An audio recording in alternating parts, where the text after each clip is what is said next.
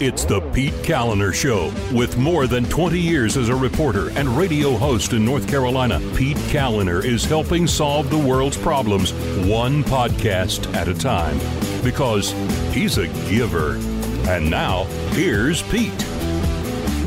Alrighty, what is going on? Welcome to the show. Thanks so much for listening. I do appreciate it, and thank you for subscribing to the podcast. If you haven't already, that's very hurtful, but it's okay. I forgive you. If you subscribe right now, that's all it takes. Just click subscribe right there on the smartphone, or go to thepetekalinershow.com, click subscribe there, and then you're subscribed, and then you don't have to feel guilty about, listening without being a sub. You could also be a patron, too, like Ruth, Barbara, Jonathan, Theo, Janet, Lori, Gregory, James, Matt, Lisa, Jolene, and Becky. They all became patrons of the program, and that means not only do they get the satisfaction of knowing that they're helping support the show, but they also get access to the live streams that we do, the weekly live stream events. They're so much fun. So head on over to thepetekalinershow.com, and we'll see you there on a Thursday night. All right, so joining me now is David Harsanyi. He is a senior writer at the National Review, and he is the author of multiple books, including First Freedom, A Ride Through America's Enduring History with the Gun, which is we're going to draw on that expertise today. Welcome back to the show, David. How are you?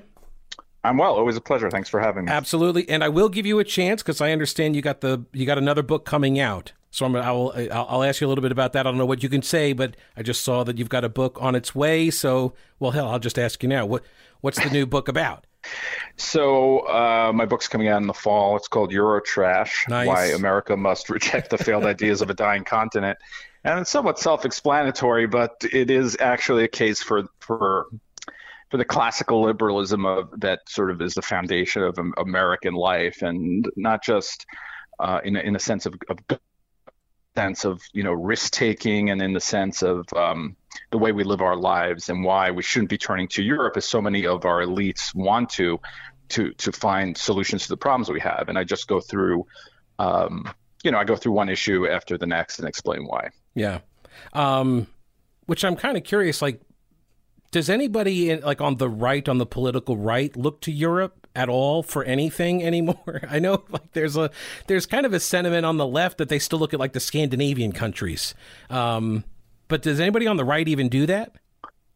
Well, yeah, the left, loves to talk about Scandinavia, and they get it wrong in many ways, right. By the way. They're much more capitalistic than we think, in many ways more capitalistic than us in the sense of their successes. The right lately has been looking at some Eastern European and Central European countries for ways to, get people to have more children, and to get people back into church, and to sort of, I guess, look towards how can I say, more traditional values, and trying to save those. But I would say that that's not a big part of my book, because I don't think it's a big part of the American, it's not a big part of rhetoric, but there are some people who do that. Okay. So again, that's coming out in the fall, and it's called Eurotrash, which I love the title. Okay. So First Freedom, A Ride Through America's Enduring History with the Gun. I think we actually discussed this book because it's been a couple of years. I think we had you on when it came out, and you did years, 2 or 3 years of research for this book. And you said that it is meant to be an accessible history of the gun. So give us sort of the, just for folks who aren't aware of the book, what was the backdrop, why you wrote it, and what was it about? Well, I grew up in New York, where not a lot of people had guns, well, at least not law-abiding people. And so I didn't grow up in gun culture or anything like that. But then I moved to different places in the United States, and I met people who were steeped in that culture. And I was just interested.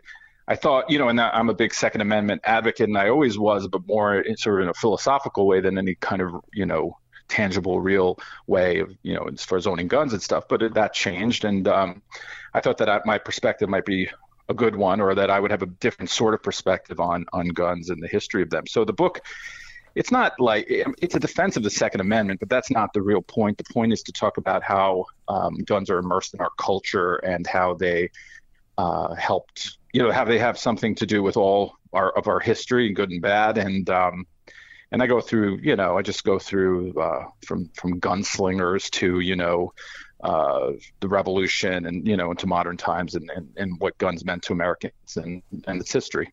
So all of that sort of made you a perfect candidate to do a review of this book called The Second: Race and Guns in a Fatally Unequal America, written by Carol Anderson. And so you did, just full disclosure, I did not read her book, okay? I did not read her book. I read your piece about your review of her book, The 1619 Project Comes for the Second Amendment. So I guess first off, let's talk a little bit about Carol Anderson. What do you know about her? I guess, had you ever heard of her before you read the book?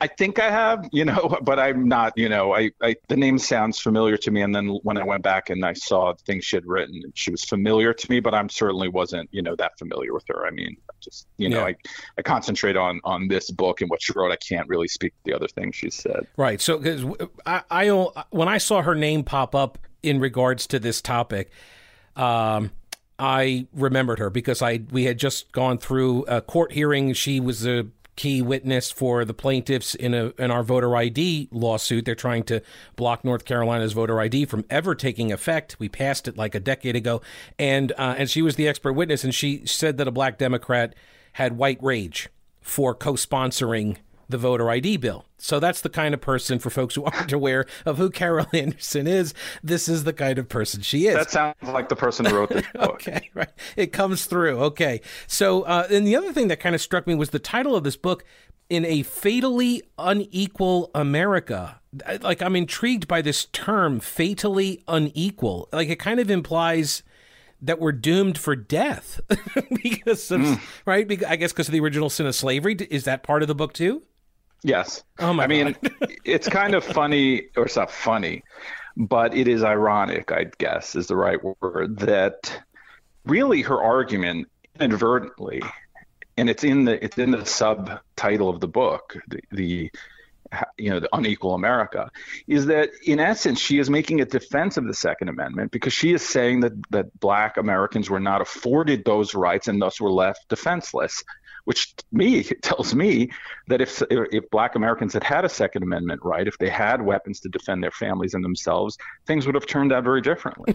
So her whole book, with small edits, you could have made it into a book defending the Second Amendment, making the argument that the real sin of America was not equally, and I do believe this is the real sin of America, was not equally letting everyone share in the same rights, in rights handed down, from God to the people, not through the state, which is an argument that many civil rights leaders made. Right, precisely. And in fact, this issue has now kind of reemerged in North Carolina. They still do a pistol purchase permit system where you got to go to the sheriff to get a permit. You got to pay $5 if you want to buy a handgun, and then the sheriff determines whether or not you are a person of good moral character. And what was that from? That was from the Jim Crow era. That was where sheriffs could stop Black people from getting handguns to defend themselves.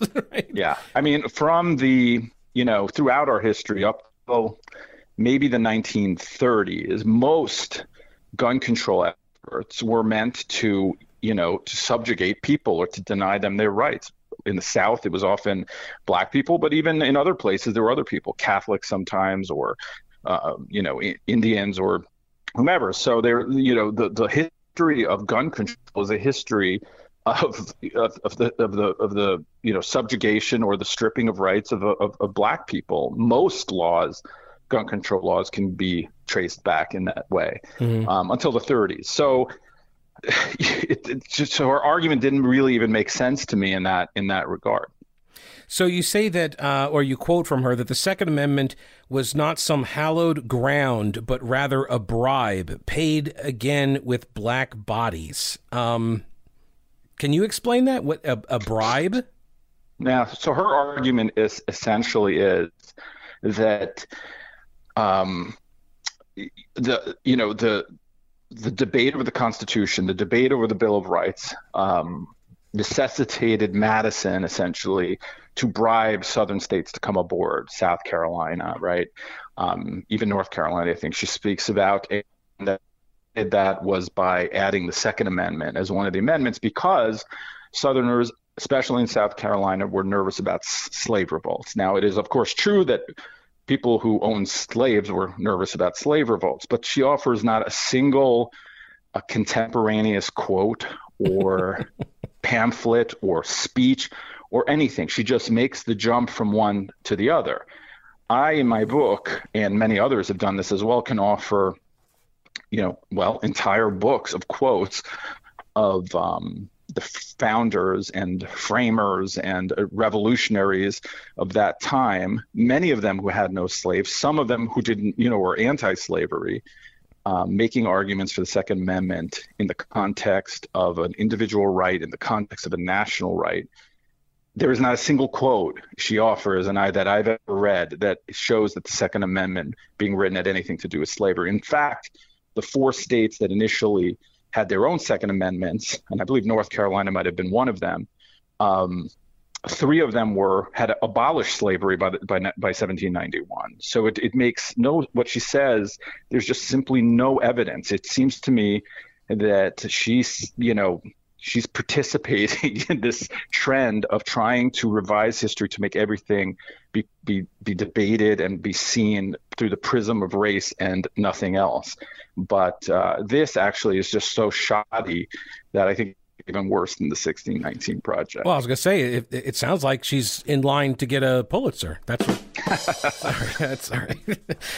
Maybe a tenured position at UNC. Why not? Well, no, she's already at Emory. I don't know if it's tenured or not. But all right, more with David in a minute. Here is something that I do know. If you are looking for a mattress, then look no further than Mattress Man. MattressManStores.com. I got this email from a longtime listener, Ken. He took my advice. He went to Mattress Man. In fact, his wife was telling him, look, we need a new mattress. And he said, fine. He finally broke down. He's like, we're going to get a new mattress. But one stipulation is, he says, got to go to Mattress Man because he supports the show. Chuck at Mattress Man supports the show. And so he said, I thought it was going to take all day long. And we get to the store at like 11 a.m. We're done before noon. And Chuck was there to assist us. And he said he left the house looking to spend $3,000 on a mattress. And he said we selected a Biltmore mattress. And they walked out of there with like the mattress for about half price. He said they saved so much money, they actually got another mattress for their daughter at the same time. They were so blown away by the service and the selection and the quality. He says, I am so sorry this is such a long email, but I needed to write a lot of words to express how happy I am about your sponsor, and I can guarantee that had it not been for you, we would never have thought of them. So thank you. So thank you, Ken. I appreciate it, as well as everybody else who has gone there. I know of many people. Just recently we had Paul who went there, and Manuel, and Michael with his wife Dustiana. Like they all go to Mattress Man. You should too. Get great deals, great service, free local 5-star delivery service, nationwide shipping, 120-day comfort guarantee, tons of flexible financing options, like 0 down, 0 interest for up to 72 months for qualified applicants. Experience the difference at Mattress Man. Buy local and sleep better. So David Harsanyi from National Review reviews this book entitled The Second, Race and Guns in a Fatally Unequal America by Carol Anderson. You also pointed out that she ignores the tradition of militias in English common law. Why is that important? Well, to her, because she sees everything through just, this narrow prism, is that she believes that militias existed to put down, to keep slavery alive, and which I'm not saying that militias were never used to put down slave revolts or whatever, because that had happened before any Second Amendment was written. But as anyone who's read any American history knows, the militias, the tradition of the militias goes far, far back, long before any constitution or revolution, goes back into British law. In fact, as I've noted in my book and lay out, the idea of self-defense, the idea of militias has a longer history than the idea of religious freedom even, or, many of the other rights that we enjoy. So it's only existed basically to subjugate, again, to keep slavery alive and to make sure that there were no slave revolts. It's just not, it's just not historically accurate. So you say that the leader of the founding generation, nearly every one of them, the leaders in the founding fathers, they all stressed the importance of self-defense in entirely different contexts. You mentioned John Adams. You mentioned, and you call him a slavery skeptic. Ben Franklin, who became an abolitionist, anti-slavery guy Samuel Adams of the Beer and such. Like, so all of these guys, they were all talking about individual liberty. They were talking about the right to self-defense at an individual level, right? Not like some societal level that I think a lot of people on the left try to make it about now. And that there, as you mentioned, there's no evidence that these people were talking about this in any kind of a context about slavery. Now, is that just because they didn't recognize their own racism? They did not recognize their own white supremacy and privilege, and so therefore it was this big blind spot for them, so of course they wouldn't talk about it? Well, that's a good question. It's possible, but then if you're writing a book of history, you have to provide some evidence for this. Now, I would say that I doubt very highly that Benjamin Franklin presided over the Pennsylvania Convention, and then when the Second Amendment came up, in the back of his mind, he's like, well, we'll use this against, because of, whiteness and black supremacy. White supremacy.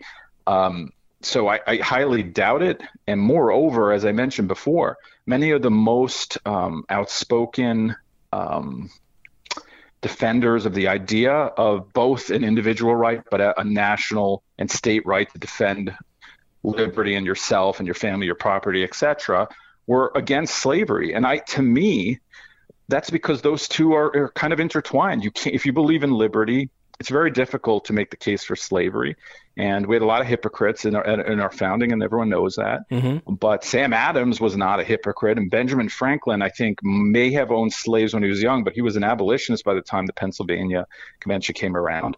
And John Adams was not pro-slavery. And and there were many others who made those cases that sounded very much like the case made by others, like George Washington. But even George Washington, I don't think thought about, if the First Amendment or the Second or any of the amendments to the Constitution, as related to slavery. But I can't say I'm an expert on all those things, but I've never seen a quote or any kind of evidence. Right. And you would think that would, well, and you did say there's a pivotal sentence that you highlight in your piece.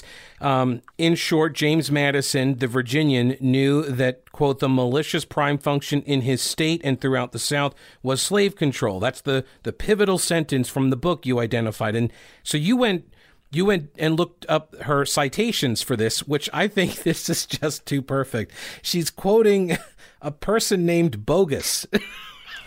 Yeah. Which I had to check to see, is this a real person? It is. It's a real person. So she's basically relying on a bogus paper, it sounds like. Right, exactly. Someone told me that I should have titled this historian relies on bogus paper for quote. That's right. But yeah. There you go. There you go. So I take that sentence only as an example, but this happens numerous times throughout the book, where she has, in quotation marks, a quote, right? So in short, James Madison, the Virginian, knew, quote, that the militia's prime function in the state, I forget exactly what it says, throughout the South was slave control, right? Close quote. Now that makes it sound like James Madison said that, right? She doesn't even mention, and then I followed that end note, and it was of this paper written by Professor Bogus of that lays out the same exact case she makes and also doesn't offer any quote. But that's just so dishonest. I mean, she needed to do that to create the impression that she had found a quote from James Madison making this case where none exists.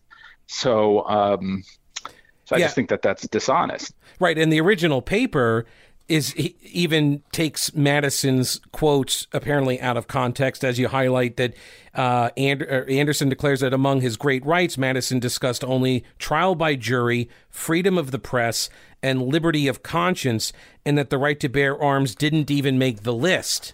But it did. Here's my favorite part of that.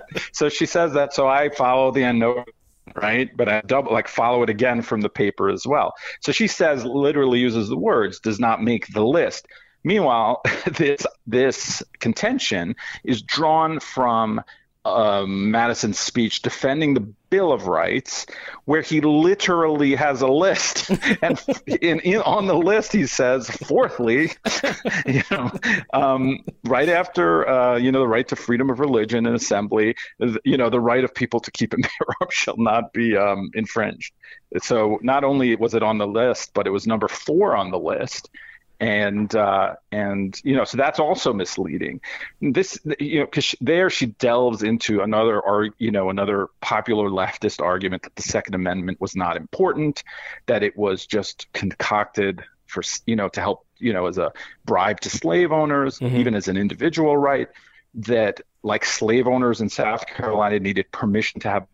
I mean, she must understand that the Anti-Federalists didn't want to write these things down because they thought by writing it down, people would chip away at those rights in the long run. Maybe they were right about that. I don't even know. But, yeah, but the point wasn't that if they hadn't written the Second Amendment down, that South Carolina, slave owners wouldn't have had guns. Everyone had guns, right? Which she admits.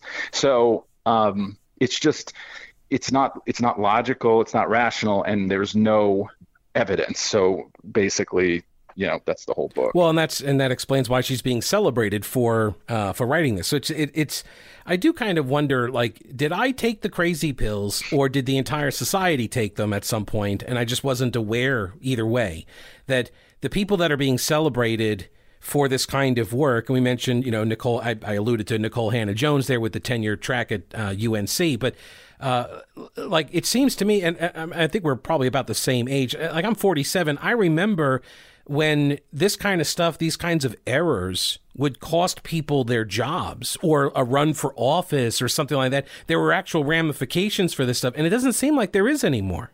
No, that's a good point. I think it's a big problem. What happened, and this happens in journalism and happens, in other ways, there used to be standards, right? And if you broke standards, like the New Republic had writers, fabulous, not fabulous, but fabulous, like, making up story writers, and they were caught. And no matter what their political views were, they were fired or, probably fired because it undermined the reputation of the paper, et cetera. But I don't know, maybe we become so partisan that we don't care as long as people tell us what we want to hear. There are no repercussions for getting things wrong anymore. I mean, CNN can get things wrong for 4 years and there are no repercussions. So why should historians why should there be any repercussions? And then it turns into, at the same time, society, or at least the left, have become obsessed with race. So you could say anything, you could call anything racist now, and then you just make up some history to prove it, by either making it up or by just, how can I say, focusing on one part of the history and blowing it out of proportion to make everything about that one thing, race. And you can write books like this because this is what PBS wants to hear and they'll have her on. This is what NPR wants to hear and they'll have her on, etc. So she probably is going to sell a ton of copies of this book, and then people will, when I say something about the Second Amendment, they'll like throw an interview of her to me in the link and say, here's an expert who says, and then that's basically how we argue these days. Yeah. More with David in a minute. First, here's an expert in getting your home sold. It's Rowena Patton and her all-star powerhouse team. The phone number is 828-333-4483. Put them to work for you. They will get your house sold quickly and for more money. This is what they do. She outsells 99% of the realtors in the entire state. She's the only agent I've ever endorsed, and she's the agent Christy and I used to buy our house in Arden. And she's the official and only Homes for Heroes real estate agent in Asheville, which is a national program that gives buyers and sellers 25% back from the realtor commissions. This goes to police officers, firefighters, healthcare professionals, educators, and members of the military. So veterans, active duty, retirees. Keep more of your own money, buying or selling. The only Homes for Heroes agent in Asheville. Rowena Patton, 828-333-4483, and the website mountainhomehunt.com. All right, more with David Harsanyi from National Review. Now, this does tie in a bit. I literally laughed out loud when I saw your tweet where you said that, FYI, any attack on me is an attack on science. And so I thought, I don't make the rules. It just is. That's right. I literally laughed out loud when I saw that tweet, which you're talking about. And it kind of ties in here to this lack of repercussions in our society with Fauci. Now he's saying, Anthony Fauci is now saying, apparently today, he said that if you're attacking him, that's an attack on science. Like, one man is not science, dude. Like, again, are we on the crazy pills or is everybody else? I'm at a loss. Listen, he has admitted that he's lied numerous occasions, treated people like children. so that they would act in a certain way to sort of push them, it would nudge them in a certain direction of action, like their children. So I don't understand, how is that science? I mean, he's the guy who said don't wear masks. He's the guy who says wear 2 masks. And then he says it's because, science, we're learning more about science, and that's great. But yet he doesn't provide, what study told him, where's the study? Why doesn't he explain why his position is constantly changing? He never does. And listen, I was not a Fauci hater in the beginning, but I am now, because I think he was wrong about most things. I think that he acted in ways that, he was not empowered to act the way he did. And yet, the left turns to him as some sort of, prophet or some sort of messianic, leader, when I think he failed. And I wish he would just go away at this point, but he's still out there. And now, because he doesn't, because he may have been involved, who knows what he was involved in or wasn't, but now because people are pointing that out and pointing out how wrong he was and pointing out that he didn't want to talk about things, and that we have emails where he essentially ignores important facts. If someone brings that up there against science, isn't science part of science questioning things? I think it is. So. Yeah. I mean, I hate this. Listen, I think an appeal to authority is a weak argument to begin with, and that's basically what the left often does now. But the problem is that I used to actually, respect the expertise of people who had degrees and worked hard on these, but everything's so politicized that I think that trust has been corroded, and for good reason. I don't think it's because wackos and slack-jawed yokels are walking around being stupid only. Some that's the problem. But that, the experts are constantly wrong, constantly politicizing everything, like they did with hydroxychloroquine, right? We learn now that it actually was effective, but just because Donald Trump mentioned it, it was no good. So how can I trust those same people? Well, and how can anyone? Right. It goes to, you mentioned the masks, the original flip-flop on the mask. And I understood, so first when they said, don't wear the masks. And I thought, okay, that's their scientific expertise talking, fine. And then they said, okay, now you got to wear the mask. And then it came out the reason why we told you don't wear the masks at first was because we didn't want to have a run on the supplies. We wanted our frontline workers who were most at risk to get all of the PPE so they can be safe and you can die. That's why we had to do it. And I thought, okay, so it's like the noble lie, right? Well, you still got to quit. You have to resign. After telling the noble lie, nobody believes you anymore. That was the purpose of telling the lie in the first place. I don't remember the specific. Yeah, I don't remember the specifics of that, but I don't believe that was even true, because I think that I think he said something more specific than that, and it wasn't just like, he wasn't just saying that, we need these for work. I think he made a bigger argument. I don't exactly remember, but and right now so much has happened in the last, year and a half, but there were other instances of this where he was clearly lied to try to nudge us into behavior, into certain behaviors. It's not his job. He's supposed to be relaying information to us. That's his job.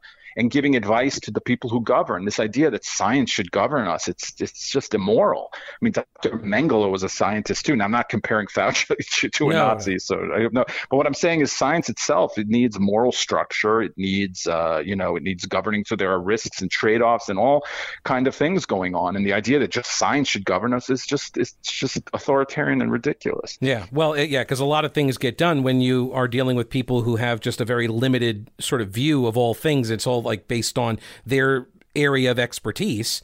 They're not. It's funny that you just said this, because it's exactly like the racial thing where you are obsessed with this one topic. So you think everything is about this one thing that you care about and know about. So like Dr. Fauci, everything just is about risk aversion and health, not about destroying businesses, destroying constitutional protections on a religion or whatever. You just care about, no one having this disease. Right. It's just not how the world works. It's an unhealthy way to look at things. And by the way, I live in a bunch of yahoos are jogged by my house with their masks on in 85-degree weather. So don't tell me they're following science, right? I mean, there's no science that you literally, now you got me going, you literally would not be able to get COVID if you wanted to in this, where I live, right? You'd have to search it out and go to a COVID party or something. Right. And yet, people jog with masks on in 85-degree, not just few, like almost all of them. So it's just the idea that one side is more, that cares more about science than the other is just it's a myth. Yeah. And the very people that are telling you to believe the science are acting like the vaccines don't work in the first place. Because if they worked, then why would you need the masks anymore? Right? Isn't that the whole point? Right. Yeah. Yeah. I mean, I just don't get why I need to, I'm vaccinated and I go to the local store and everyone's got a mask on. So what did we do this for, So, right. Everyone says you do it out of respect. And I say, I don't really have to respect you. I mean, there's no, I don't buy that I need to respect you if there's no real good science to back it up, because not really respecting you. I'm just treating you like a child, right? I mean, isn't that what wearing a mask is when two people are vaccinated? It's just so silly. Yeah. I just think people like to wear them, and that's fine. They can do what they want, but I hate to be forced. There are people that I've seen make that very comment. They don't know how to behave without wearing the mask now. It's like a security blanket. And there's something psychologically at play there. I don't know what it is, but I can attest that I'm not. I wore my mask around because I didn't want to offend people. If people are terrified of dying, I'm like, all right, fine. I'll wear the mask. I'm not like some mask protester or whatever. So I wore the mask. But then as soon as I got the vaccine and they started dropping the stuff, I'm done. I'm not wearing it anymore. That's over. And but I recognized even in my own self, my views, that I would see somebody not masked up, and my immediate sort of knee jerk reaction would be, why aren't they wearing a mask? And I had to catch myself. And if that's me, not exactly a pro-masker, I can't imagine what the real diehard pro-mask people, what they must think when they encounter you at the grocery store without your mask on. Right? I get that. And it's weird still to see it. But it was always also weird that people were so connected to those masks. I would say, Joe Biden talked about masks in the way a normal person would talk about a flag, right? And in a way that he probably wouldn't talk about a flag. Right. So it was a patriotic duty. No, it's not. It's just a necessity. I mean, I'm not gonna, those people who burn their masks. I think that's pretty psychotic. But I just put it away, right? And right. If someone wants to say something, they can. I'm not. Listen, I write, I write in a way, that I'm argumentative, right? But that's just my professional persona. I don't go out there and try to start arguments with people. But I mean, the mask thing has gone too crazy. It's been so crazy that I don't care anymore. I just can't walk around. It's 85 degrees out here. It's just crazy, right? I'm going to a store and everyone's wearing a mask. It's just insanity. Yeah. This is not the topic that we originally started on, which was the piece at nationalreview.com. The 1619 Project comes for the Second Amendment. That's the title. You can check it out at nationalreview.com. The author is David Harsanyi. He is a senior writer for National Review, author of multiple books, including First Freedom, A Ride Through America's Enduring History with the Gun, and the forthcoming book called Euro Trash. And so we look forward to that in the fall. David, thanks so much for your time. As always, I appreciate it. Anytime. Thank you for having me. All right, and here's something else you will thank me for is this recommendation, General Equipment Rental. If you are looking for some outdoor power equipment and tools, go to General Equipment Rental, generalrents.com. Check out their inventory online. They are your official licensed Husqvarna and Honda outdoor power equipment sales and service provider. And what does that mean? It means they know everything about these models. They know everything about the brands. They know the changes. They know what's going to be right for you and your property and the projects you want to use them for. So head on over to General Equipment Rental. They're in Weaverville. They're at the intersection of Merriman Avenue and Reems Creek Road. They're family owned and operated. They have been for 3 generations. Great people, great service, quality equipment, and great pricing as well. Get 10% off your first rental. If you are a contractor, this is a godsend for you because you can just rent a tool for the individual project. I mean, yes, I get you're a massive corporation doing massive projects. You probably have your own equipment, right? But if you're a smaller operation, you don't want to be going out and buying some of this equipment that you use once, maybe twice a year. Right? So go to General Equipment Rental, support the businesses that support this show, and tell them you heard it here. I appreciate that. General Equipment Rental in Weaverville, generalrents.com, and think outside your toolbox. Alrighty, so North Carolina Republican lawmakers want to delay the use of new social studies standards. Do you remember these? We talked about this back in February. This is when the State Board of Education adopted the standards after months of debate and delay and retweaking them and all this other stuff. That was back in February. I know, it seems like a million years ago or yesterday. So the standards, this is according to the News and Observer story written by T. Kyung Hui, I believe is how he pronounces that, and Will Duran. These are the two reporters that worked on this story. And Hui, by the way, is the education beat reporter for the News and Observer for the McClatchy papers. And Will Duran covers state government stuff, state employee type of beat coverage, I believe. Anyway, this is how they frame it, that they want to delay the use of the new social studies standards that conservative critics say are too negative about the nation's history. Okay. First off, yes, it's true that conservative critics say that, but it is not true that conservatives are the only ones criticizing this stuff. This is, again, I'm not sure whether or not the reporters are ignorant of these things or if they are purposefully pushing an agenda. I don't know. I don't know. And I try not to ascribe motive to people in these types of situations. So I'm going to assume that they don't know, that they are not experts on the material. They spend more of their time, tracking down and, covering different issues and such. And so they just don't have the time to devote to learning about the thing that they're going to teach us about. This is the thing that kills me. Like, you owe it to your readers to understand the material you are conveying to them. And it's going to become abundantly clear here in a couple paragraphs when I get to, well, I'm not going to read all the paragraphs, but I'm going to skip ahead. So it's not just conservatives. Okay, everybody, I'm sure, has now seen several videos that came out of that Loudoun County, Virginia school board meeting. Those were not all conservatives up there. Okay, you had people from all walks of life, all political perspectives that are opposed to this. And the pushback is working. And you know how I know it's working? Because the people, for example, like Nicole Hannah-Jones, tweeted out this very day, or yesterday, tweeted out that people just don't even understand what critical race theory is. It's really actually nothing at all. I mean, it's really not that controversial, right? They're trying to redefine what it is. They're trying to deflect away. And this is exactly what that guy who works for the NPR station in Chapel Hill or Raleigh, whatever. This is what the guy tried to do to me too, except I recognize the tactic and I just refuse to argue on his terms, which is, he's going to ask me questions and try to run me through one of their struggle sessions. And it always starts the same way with, what do you think critical race theory is? Like, I'm not playing your game. If you want to know my thoughts on it, then download my podcasts. You can do that at thePeteCallenderShow.com. They're free daily. It comes right to your smartphone tablet. Anyway, you can hear all of my thoughts on this stuff.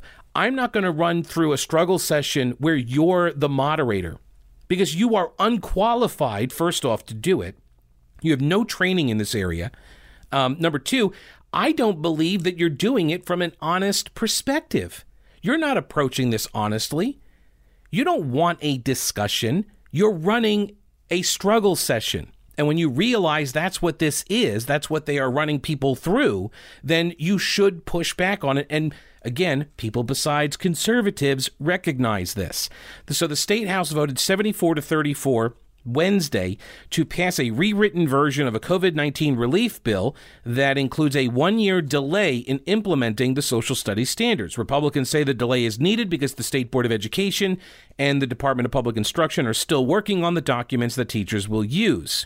Oh, so it's a logistical thing? Well, that's what Representative Jeffrey Elmore said. He's a Wilkes County Republican, and he said that you have a month turnaround because these things aren't done yet, and so you're going to have a month to turn around and put these into a pacing guide and do some sort of staff development for your history teachers at the high school level. He says it doesn't matter what's in it. It's logistically impossible. Now, several Democrats objected, saying that the last-minute change to the fall school schedules would negatively impact students and teachers. The challenge for Democrats is that the bill includes items that they support, like $100 million in extra pay for teachers and $1,000 grants for families to help with learning loss. So, oh, wow, I'm sorry to hear that, Democrats, that there's a bill with something in it you don't like with a lot of other stuff you do. Yeah, luckily for them, they can vote against it and then still see it pass. Republicans will still pass it. And then maybe you can campaign on like, hey, I support these things. Isn't it great that we're doing this for teachers? Which is exactly what the Democrats were yelling and screaming about Republicans doing at the national level. Anyway, Representative Elmore said that DPI had actually requested the delay in these standards, but the state superintendent said that she had requested a delay earlier, but not recently. So, look, I don't know. I don't know. I'm just reading this article, and I'm trying to read between the lines and decipher what's going on. Is the General Assembly trying to force the delay of the implementation of these standards? Let's assume yes. Let's assume yes. Okay. They're gonna force the DPI not to adopt these standards for 1 year. They're gonna force a delay. Okay. Yeah, I'm all right with that. I'm okay with that. This is politics, right? This is how this stuff is supposed to work. And you're going to say, oh, well, we're the Board of Ed and we're the experts and all this. Mm-hmm. Yeah, quote, experts. But you're also political appointees of a different party with a different view on some matters that a lot of people don't like and a lot of people are now realizing are inside some of these standards. Okay, so critical race theory. This is what really ticks me off. Here is the way that the News and Observer reporters, here's how they define it. Critical race theory, and they have a hyperlink right there to another story at CNN. I'm going to get to that CNN story too, because it's just as bad. Critical race theory is a, quote, scholarly framework that describes how race, class, gender, and sexuality organize American life, according to the UNC Chapel Hill History Department. So they went to the Chapel Hill History Department to get a definition of critical race theory, which is a legal theory, by the way, comes out of a legal theory, but is also rooted in Marxism. That's not mentioned here. No mention of Gramsci, no mention of neo-Marxism, no mention of Cultural Revolution, no mention of cultural Marxism, no mention of the long march through the institutions. None of this. There's no, and there, even when you go to the CNN article, there's no mention of that stuff either. It goes on to say, this is the 2-sentence description of critical race theory. This view holds that systemic racism has been and continues to be a part of the nation's history. That is such a whitewash of what it is, of what critical race theory is. It is so much more expansive than that. And this is a euphemism, a euphemistic description of what CRT is. The view holds that systemic racism has been and continues to be a part of the nation's history. It doesn't say it's a part of it. It says it is integral to it, that the whole society is racist, inherently, structurally, systemically. This is what the whole philosophy now encompasses. And this is why if you are not devoutly and overtly, quote, anti-racist, which means you are helping to tear down these systems of oppression, if you are not actively engaged in that work, then that means you are racist or racist adjacent, right? You're part of the problem. That you are now an ally of the racists because you're not helping to dismantle the system. Once again, at the core of all of these philosophies, whether you're talking about the critical legal studies, critical race theory, the anti-racism stuff, white fragility, wokeism in general, like all of these things, they all have one common feature. You know what it is? The solution. The solution. The solution is always the tearing down of the American project. Always. It's the dismantling of free market capitalism. It's the dismantling of equality under the law. They want equity. It's not equality, right? This is the purpose. This is what the goal is of all of these different projects. So that's not mentioned in the definition. So either the reporters are unaware, and I'm going to say that maybe they are unaware of it because they went to the CNN article to find out, and they went to the history department at UNC Chapel Hill to find out what critical race theory is, and they gave us that anodyne kind of vanilla. Well, I shouldn't say vanilla. I'm just saying it's a whitewash, that kind of a euphemistic description. And CNN is no better. I'm going to get to that in a minute. First, if you are looking for better, high-quality, real U.S. military surplus, then you go to Old Grouch's military surplus. Exactly. He's got MREs. He's got ammo cans. These are actually becoming kind of hard to come by now because they're like guns and ammo. They're getting harder and harder to get. He's got all sizes, functional and cool.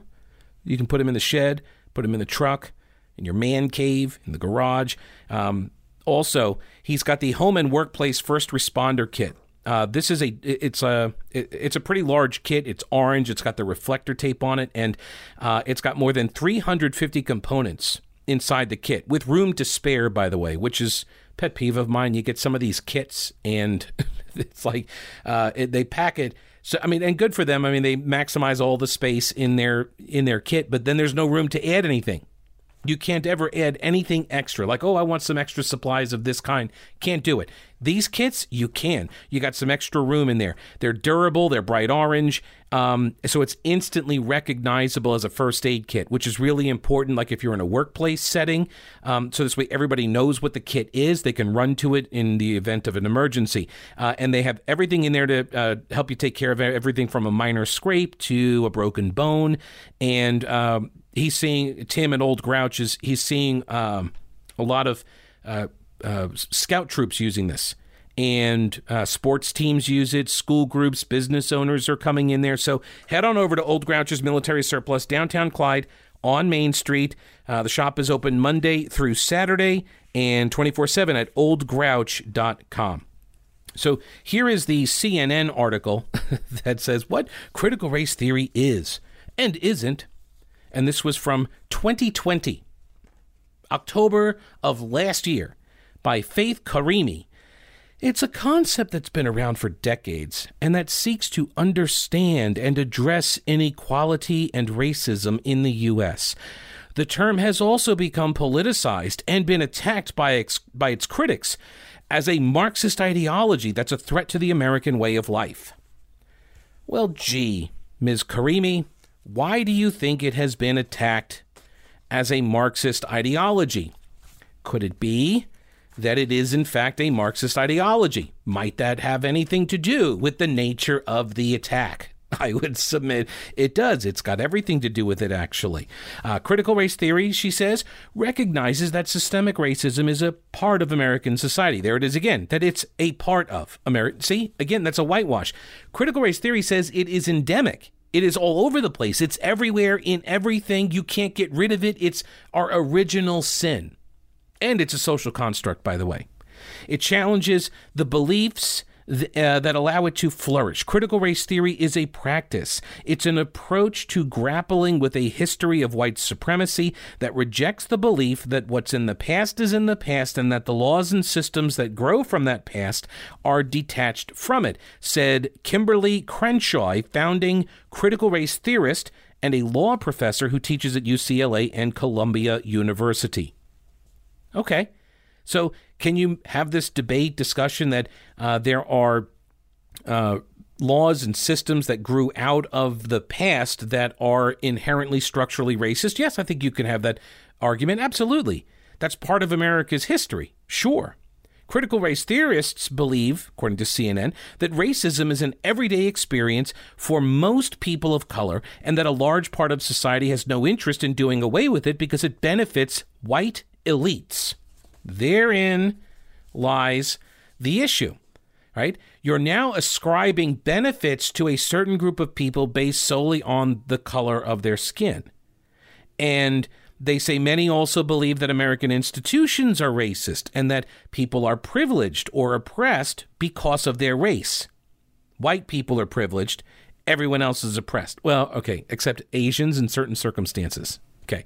While the theory was started as a way to examine how laws and systems promote inequality, it has since expanded. Ding, ding, ding. Yes, it has. It has expanded. So the notion that it is only strictly limited to the examination of legal systems and laws is not true. Not anymore. It may have been in the 60s and 70s. It may have been in 1989 at the conference or whatever it was when all these guys got together. And it doesn't matter. Point is, it may have started focusing only on legal systems and laws. It has now grown way beyond that. Critical race theory attends not only to law's transformative role, which is often celebrated, but also to its role in establishing the very rights and privileges that legal reform was set to dismantle, Crenshaw told CNN. Like American history itself, a proper understanding of the ground upon which we stand requires a balanced assessment, not a simplistic commitment to jingoistic accounts of our nation's past and current dynamics. I agree. History is complex. People are complex.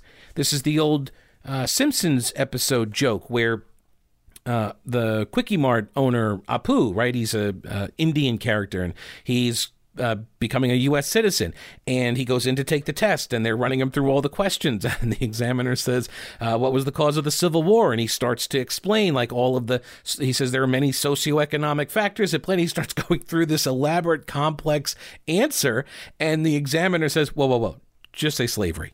And he says, oh, slavery. He's like, all right, correct. Right? Like, this is the overly simplistic idea that people come away from their historical education in K-12 schools. Like, yeah, it's not very good. Now, do people know slavery was bad? Yes. Do people know that it existed in America for the first, 2 centuries of our founding? Yes, absolutely. People know that. They come out of school not knowing a lot of stuff and all of the complexities of the Civil War and everything. Yeah, they don't know that stuff. They don't know a lot of stuff coming out of government K-12 education. Crenshaw is one of the founding scholars, and hosted a workshop on the critical race theory movement in 1989, but the idea behind it goes back much further. Oh, here we go. CNN, getting close here. Goes back much further. Where does it go back to? To the civil rights work of activists like W.E.B. Du Bois, Fannie Lou Hamer, and Pauli Murray. And that's it.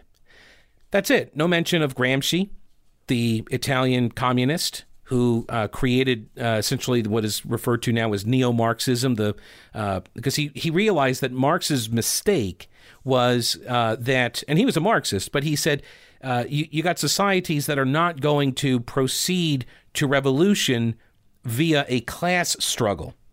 It's not enough, especially in a society like America, where people can move from one class to another and then back again, right? People can move up the ladder and down and whatever. So it's not a compelling argument to people to get them to revolt against the bourgeoisie, right? Also, he talked about how the workers would adopt the social mores, the norms and ideas of the middle class and the elites, and so then they would think that they too share these things, and so they're basically brainwashed, and so they won't revolt either. So he said you got to go through the cultural institutions, schools, the arts, media or newspapers, right? You got to go through those institutions, and this is what he called the Long March. Well, he didn't call that, but it was from him. Anyway, so yeah, the Long March through the institutions. Cultural revolution, because politics is downstream of the culture. And so that's how you get to Marxism without having to make the class struggle arguments. You don't have to pit classes against each other when you can pit races against each other. How awesome is that? But you don't get any of this. You don't get any of that background here. No explanation of any of this. Some of the theory's earliest origins can be traced back to the 1970s, when lawyers, activists, and legal scholars realized the advances of the civil rights era of the 60s had stalled. Again, this is critical legal studies, CLS, which came out of the critical theory school of thought, and that's Marxist. That's where that came from. You keep picking apart the society, criticizing everything until it falls, until nobody has any faith or confidence in any of the underpinnings of the society. That's what we're seeing right now. And that's why you're getting pushback, because a lot of people still love America. I know I do. All right, that's a wrap for the episode. I appreciate you listening. Thanks so much. Remember, subscribe, thepetecalendarshow.com. I'll talk with you later, and don't break anything while I'm gone.